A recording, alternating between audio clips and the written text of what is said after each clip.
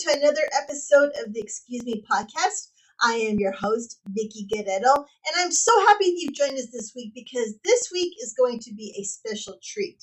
If you love any kind of toys or action figures, or if you ever got into Hot Wheels, Nickelodeon, Masters of the Universe, if you got into Pokemon, Dragon Ball Zs, or any professional wrestling action figure, you are going to get intimate with this next guest, who is known as the godfather of action figurines and toy collectibles.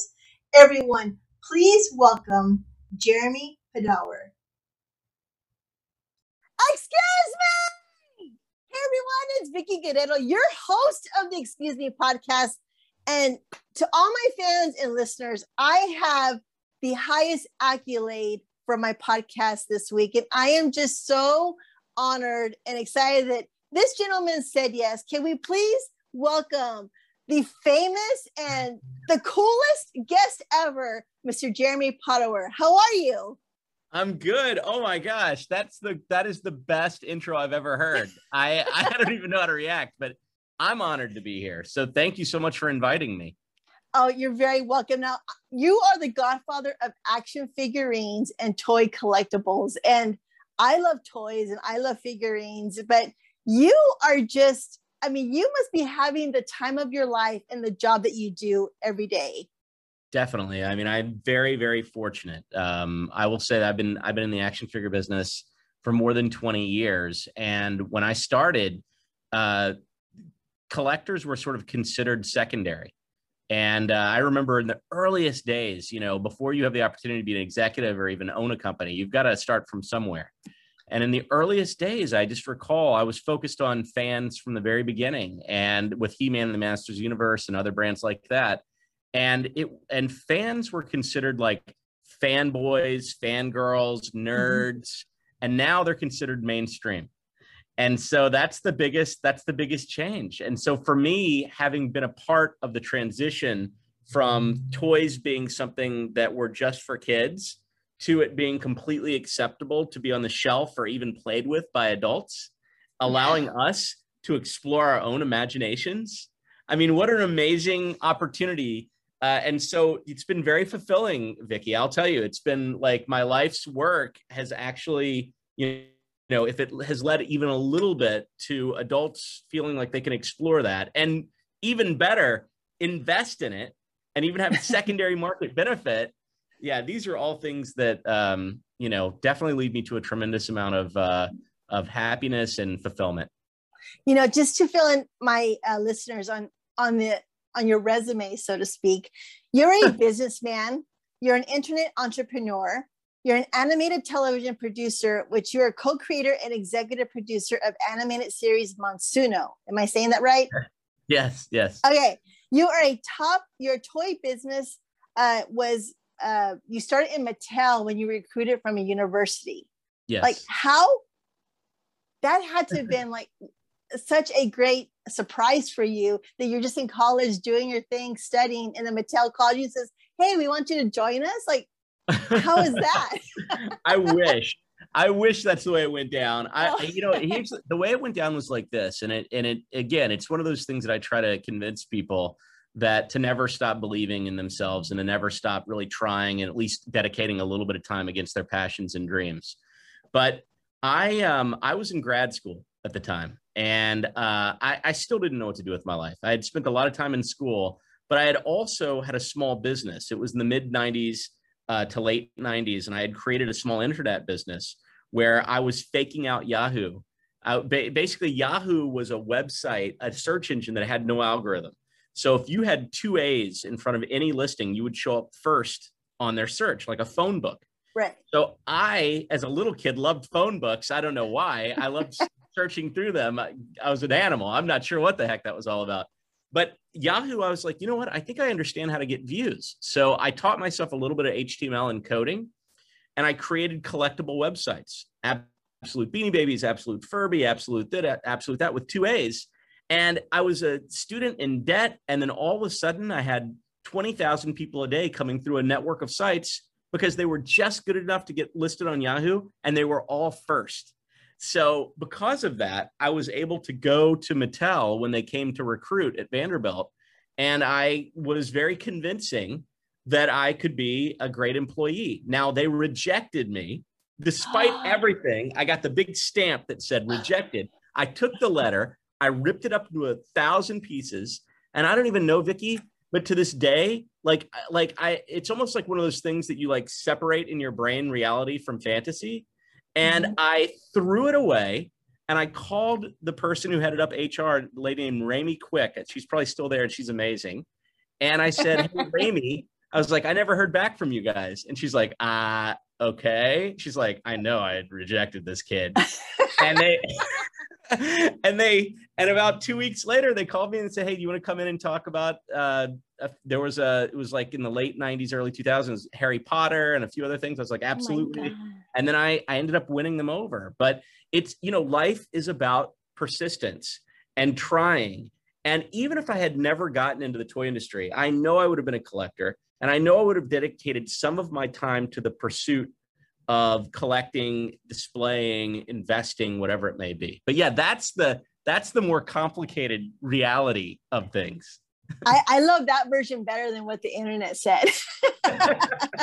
Now, in 2013, you were co-president and partner of Wicked Cool Toys, yes, which was later acquired by Jazzwares, which is the toy company that acquired you. Is that correct? Am I saying? Yes. Okay.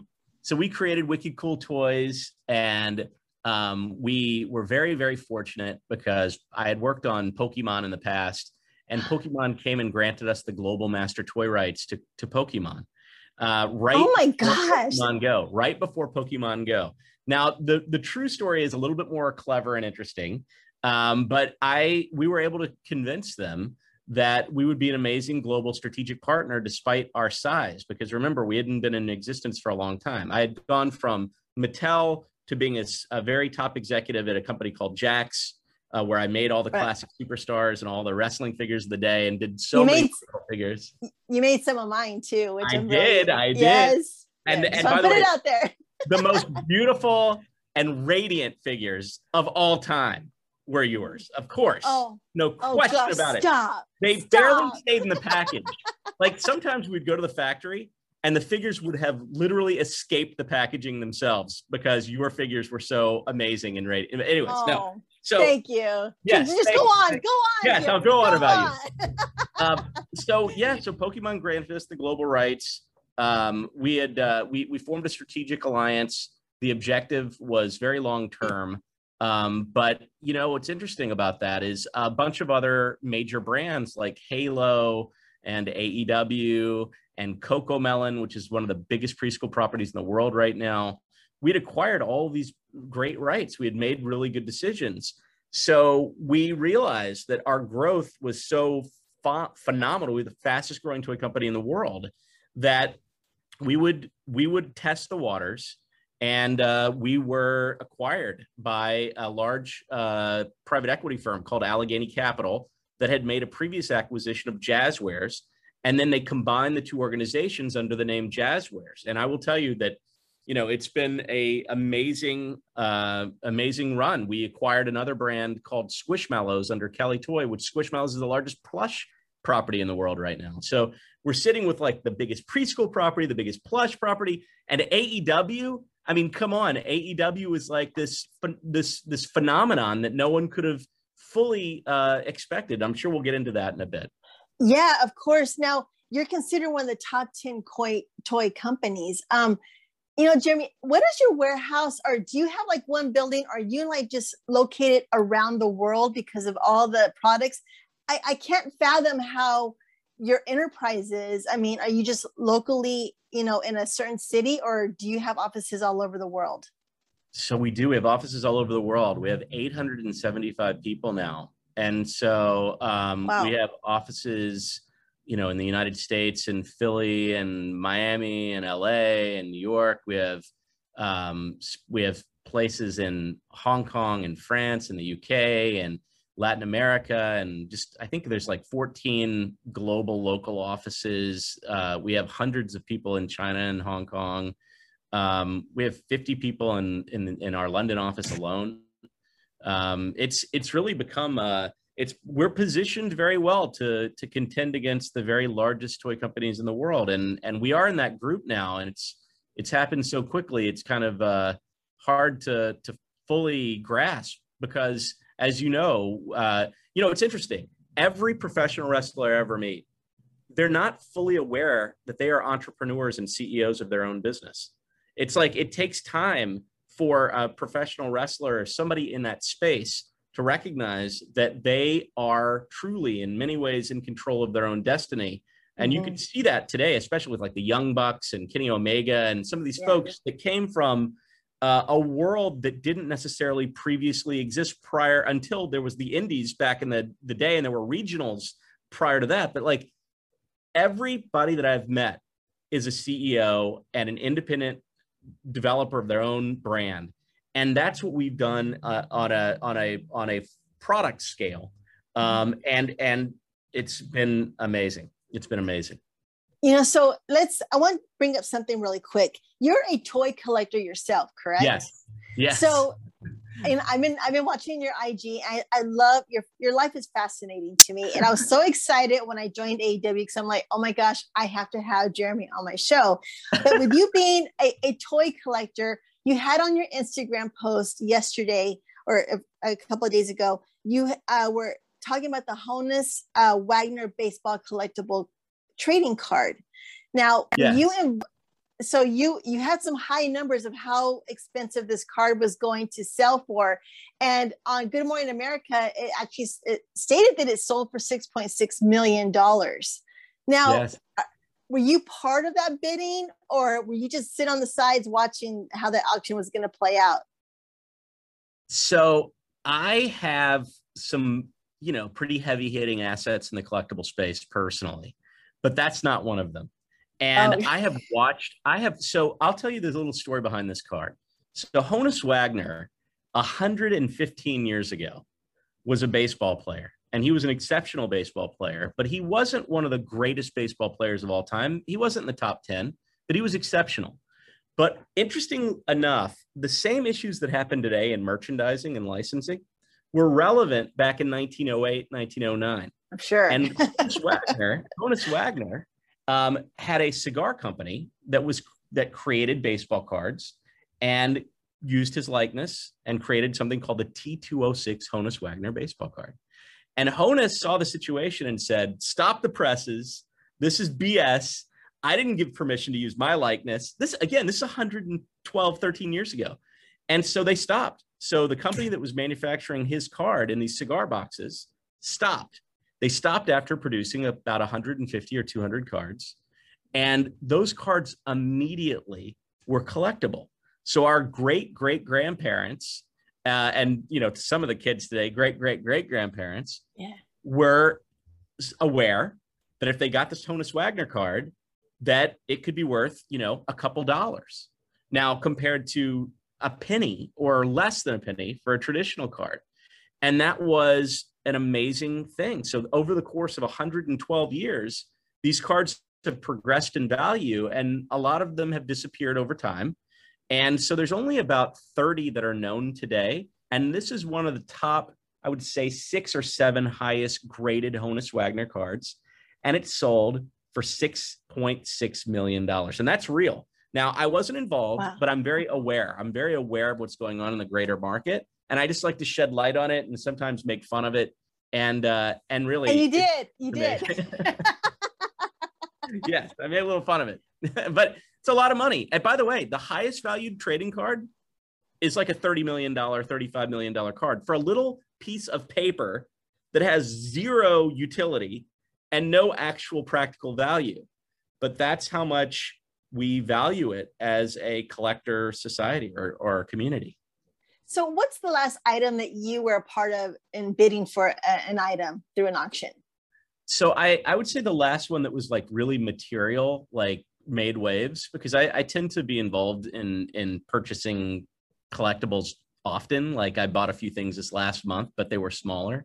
But the biggest thing that I bought recently, and I love it, and I actually think this is going to be one, I'm telling you right now, this is going to be one that I'm going to be elderly and it's going to make a huge splash. And I'm halfway to elderly. So at some point I'm going to fully close the deal on elderly.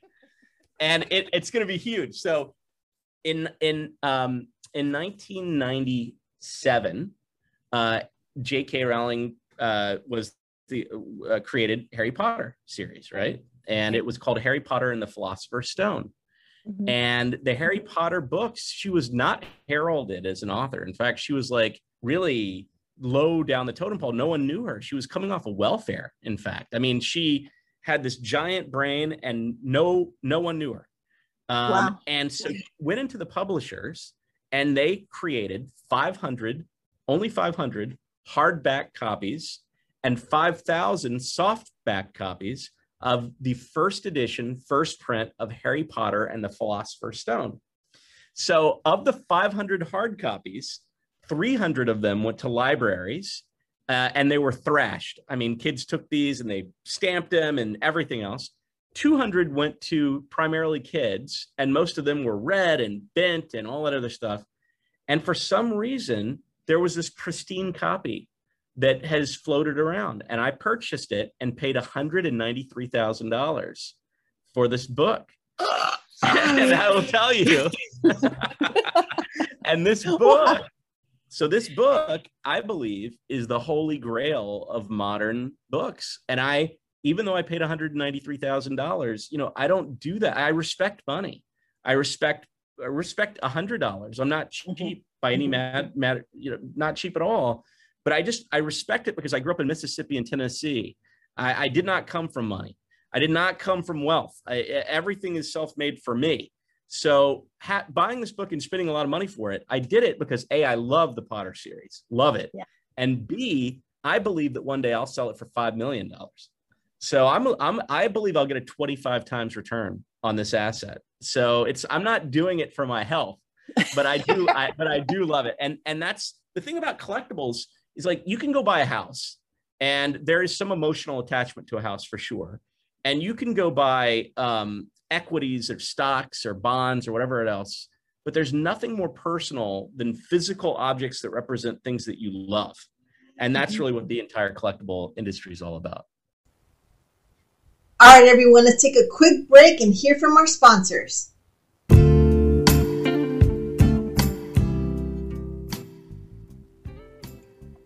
Gentlemen, are you performing your best during sex? Or do you walk away feeling frustrated and disappointed? Well, the Cougar has a solution just for you. Blue Chew is a unique online service that delivers the same ingredients as Viagra and Cialis, but in chewable form. Blue Chew's tablets combat erectile dysfunction and help men gain confidence when it's time to go. No doctor visits, it's an online prescription service, and Blue Chew provides a consult with one of their licensed medical providers. It's made in the USA, prepared and shipped direct. Use promo code EXCUSEME and receive your first month subscription for free. Enjoy. So what do the kids on your block think of you? You must have the most incredible, coolest house on the block. Do you get a lot of your kids' friends, coming by and just want to, they can probably care less about your family. They just want to see what's in your house. I mean, I'm sure Christmas is pretty fun when they're opening gifts around the tree. Yeah, definitely. It's always been lively, although, the truth is that, to your kids, you're always just a human being. You're not a symbol for anything. You don't represent anything bigger. All they really want is you to love them and to give them a lot of room and space as they get older. And that's been my experience. Like, I think they go through waves of thinking it's cool. And then occasionally a friend will say something like, I think I saw a post from your dad or something like that. Of course, for me, there's a tremendous amount of pride because I always wanted to be known and I always wanted to be successful. And I always wanted to influence people to do the things that they love, because that's the only way I was able to do anything. And so when I hear someone say something to my kid, of course I fill with pride, but what I've come to recognize is you could literally be the first astronaut on Mars. And to your children, you are just a person who needs to give them a lot of love. And but there's a ton of activity in my house, and certainly I try to give my kids space. Whoop! What is that? Hold on. That was you might have to cut that out. I love it. It's my show. I will keep everything in front of you. Can I just tell you something? It's very interesting.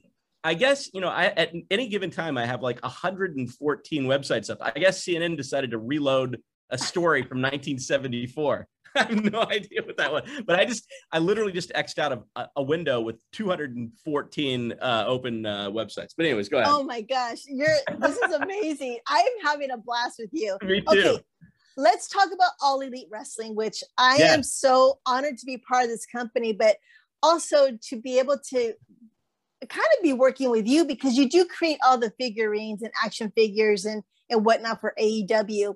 How has that journey been? I mean, did you contact Tony Khan when you saw AEW, up and rising, or was Tony say, "Hey, I need someone to help me, help make my figurines"? How was that relationship and how to get started?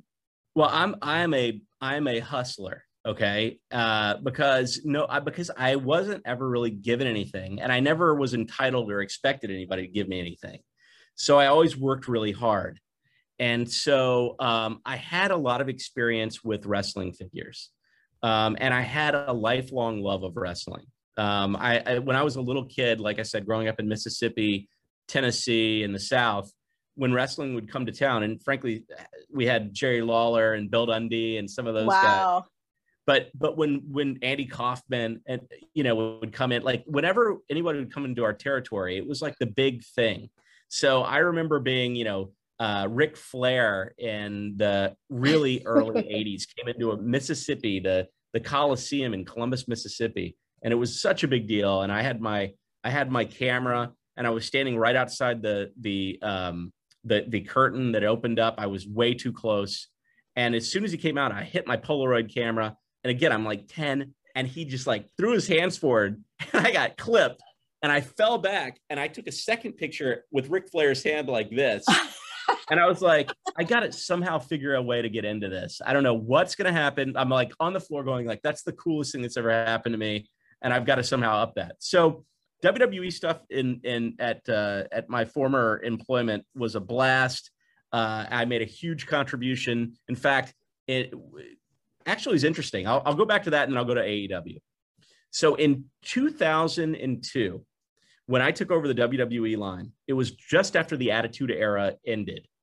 And the toys were plummeting in terms of total sales. Because the Attitude Era had WCW versus WWF. The numbers were huge across the boards, and toys were treated like toys, but that was okay because the massive demand. And so there's a tremendous amount of volume.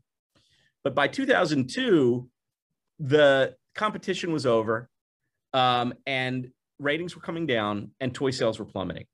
And so I sat down with Vince McMahon. I had the opportunity to, and tell him, like, here are the things that I think that we can do to correct and to lift up toy sales. And this was 2003 now. And I said, but the number one thing I believe that we can do is really leverage the historical roster. And he's like, tell me more. And so tell me more, Jeremy. Tell me more. So so I convinced him that doing classic superstars and leveraging the strength of the roster would actually work. But his one question was, well, but if you go out and get the rights to these characters, to these superstars, to these athletes, what happens if we want to later have an alumni program? And so essentially we did a deal where I could go sign all the athletes I wanted. And then the moment that they got signed to a WWE deal, I would lose the rights to the athletes, but retain the rights to toys.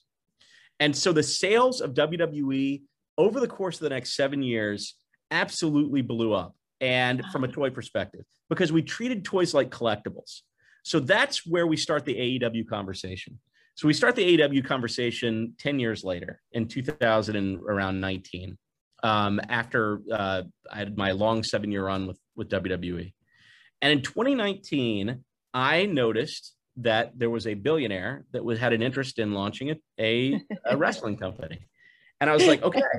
I was like, that's a good sign, because I know that it requires a lot of capital. Like if you want to launch a relevant wrestling company, you can do it multiple ways. You can scratch and claw and have a nice regional or indie thing, as long as you have a unique positioning statement and your talent's good and you've got fans that come in and support you and everyone feels good about it and people are honest and transparent. Yeah. But there's only one way to do it big. The way to do it big is to have real capital. And when I saw it was Tony Khan and I understood that, my immediate thought was, okay, we've got the billionaire. Now, what about the broadcaster or the distribution? How good is the content going to be? And how good are the athletes going to be? Are they going to be known? Are they going to be great at what they do? And so I saw the billionaire, and then I saw the Young Bucks and Kenny Omega and Jericho. And I'm like, okay, you've got the billionaire, you've got some amazing talent. So now I'm going to engage. And there's a couple little birdies out there that help me with some contacts. And the biggest little birdie wants to remain anonymous. And I really wish I could give that birdie a lot of credit. Come on, it's just you and me, Jeremy. It's just us right now. It rhymes with.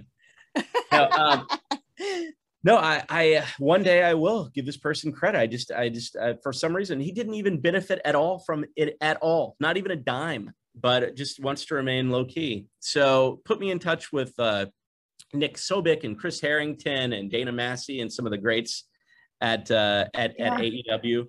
And I talked to them about, the 4 components and the fact that 2 are in place. And we talked about distribution and broadcast. And I was like, okay, I don't even need to see the content. I was like, let's do something. And over the course of about 3 months, we worked out a deal.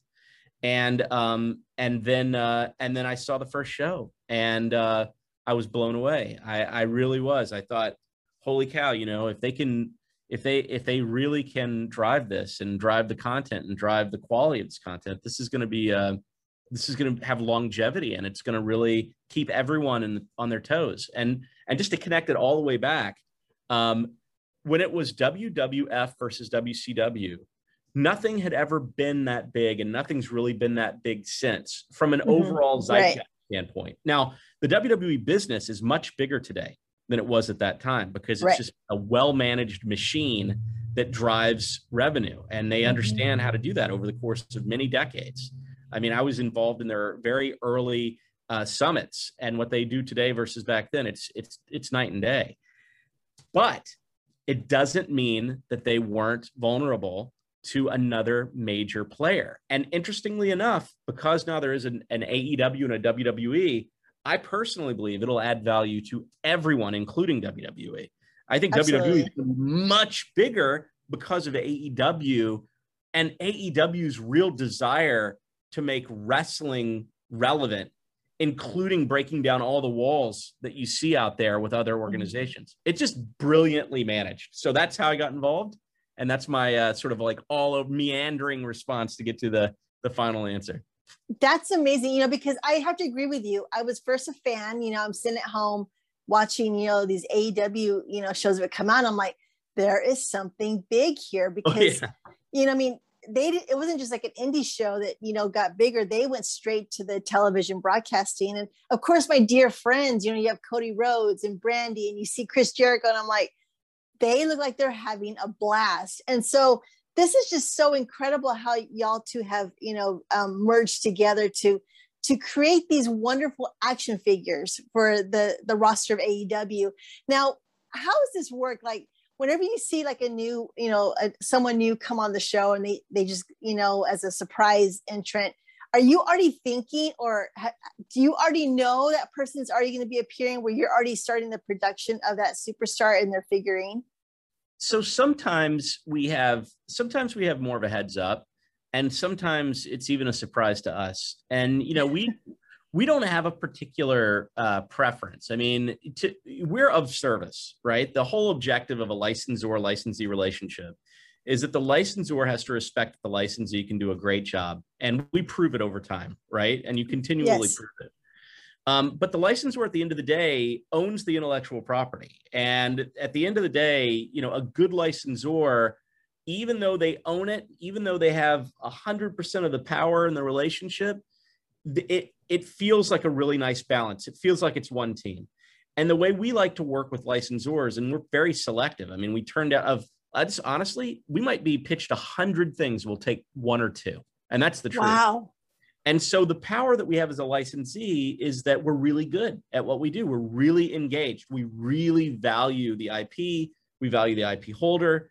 And so it's a dance. And the truth is sometimes we don't know, and we don't mind not knowing, because, knowing creates the possibility of, what do they say? A secret is only held by one. Once you tell a second, it's no longer a secret.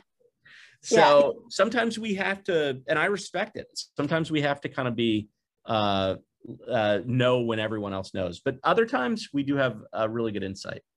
So I want to ask you, I'm really curious, because the figurines that y'all have made so far for the AEW roster, they are so precise as far as you capturing tattoos and the facial expressions and the clothing. How many times do y'all go through different protocols, to try and get that right figurine, to reflect the superstar itself? That has to be really difficult, because my stick figures are amazing. Like, I can make some pretty good stick figures, but you guys have the responsibility of creating this person to not only make the superstar happy, but make AEW happy, make your company happy, and even the public to even want to buy it. I mean, that's such a great, recipe for failure, because everything's on the line, so how is that work for y'all? And how many times do y'all go through those different changes and creating that perfect, figurine? You're very insightful. I will tell you, Vicki, you're very insightful, because when it comes to like something like Pokemon, Pikachu never complains, right? Pikachu doesn't call me. Pikachu doesn't have access to my social media. Halo, Master Chief's 7'8" or whatever the heck he is. I've never heard from Master Chief. That's a good thing. but God forbid I screw up Taz's figure. And here's the truth. The truth is that there is no more passionate community than the wrestling community. The fans are part of the content. I mean, they're smart. They're smart, but they're also part of the content. I mean, I think that it's never been more clear that how important fans are than when we had COVID and no one was in the stands. Yeah. I mean, you can't manufacture that. You can't. Although AEW did a great job, a really great job. The way it was all managed was phenomenal. But the fans are part of the process. So on social media, you have fans of the athlete, you have fans of the brand, you have fans of wrestling in general, you have people that hate everything. And, and the giant mix comes together with every single one of these superheroes having the ability to react and respond. I mean, it's a different level of care that you have to take, I mean, so here's the truth. I never, ever communicate perfection to anyone.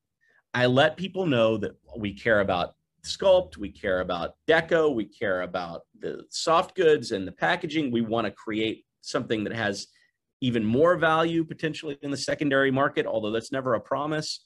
When we create limited editions, we don't sell them for more. We put them as a treasure hunt so that consumers can get them, and it's all the benefit is derived by the consumer. We try to go deep into the roster, although it takes time because you can't launch with a deep roster. I mean, you only have so much space at retail. So it takes many, many series and several years to really get deep into it. But at the end of the day, I think that consumers get that we're super engaged and get that that we have their ear, and that while, we're a large company, and a large company occasionally has faults. And that's where I go. I start by saying, here's how much we care. Here's the level of detail we're going to do. And by the way, we are subject to screwing stuff up.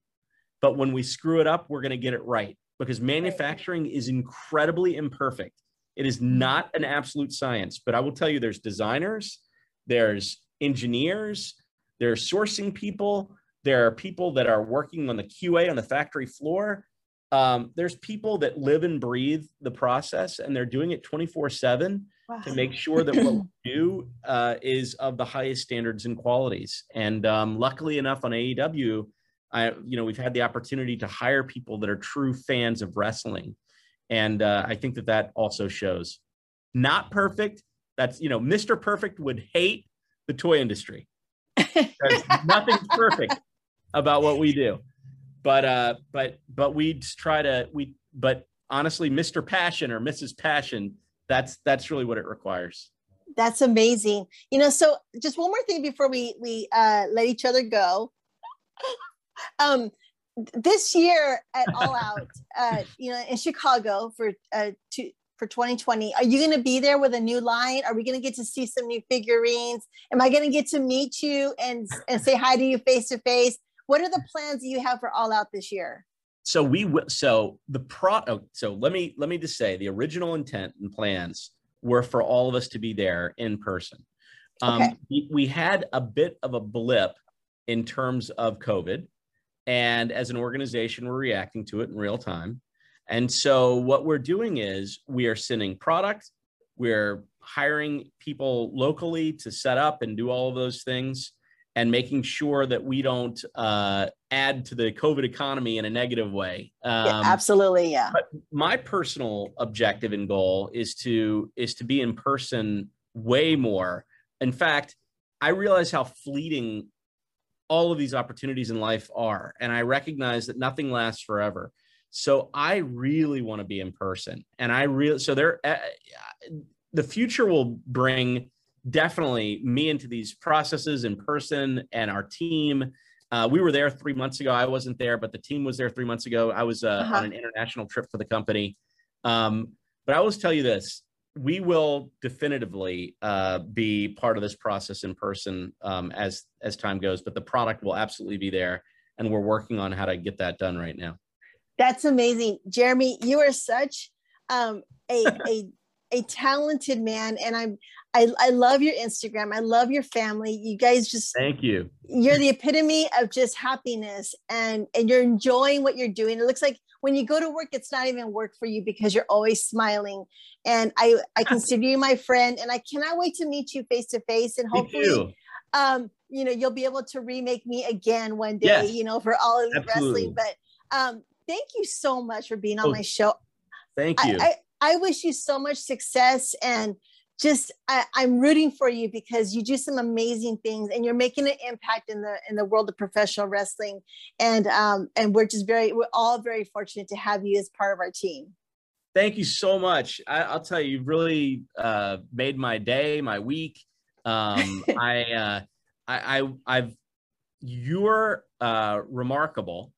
You're not just a great character on television. You're a model of resilience and passion, and you're just a role model.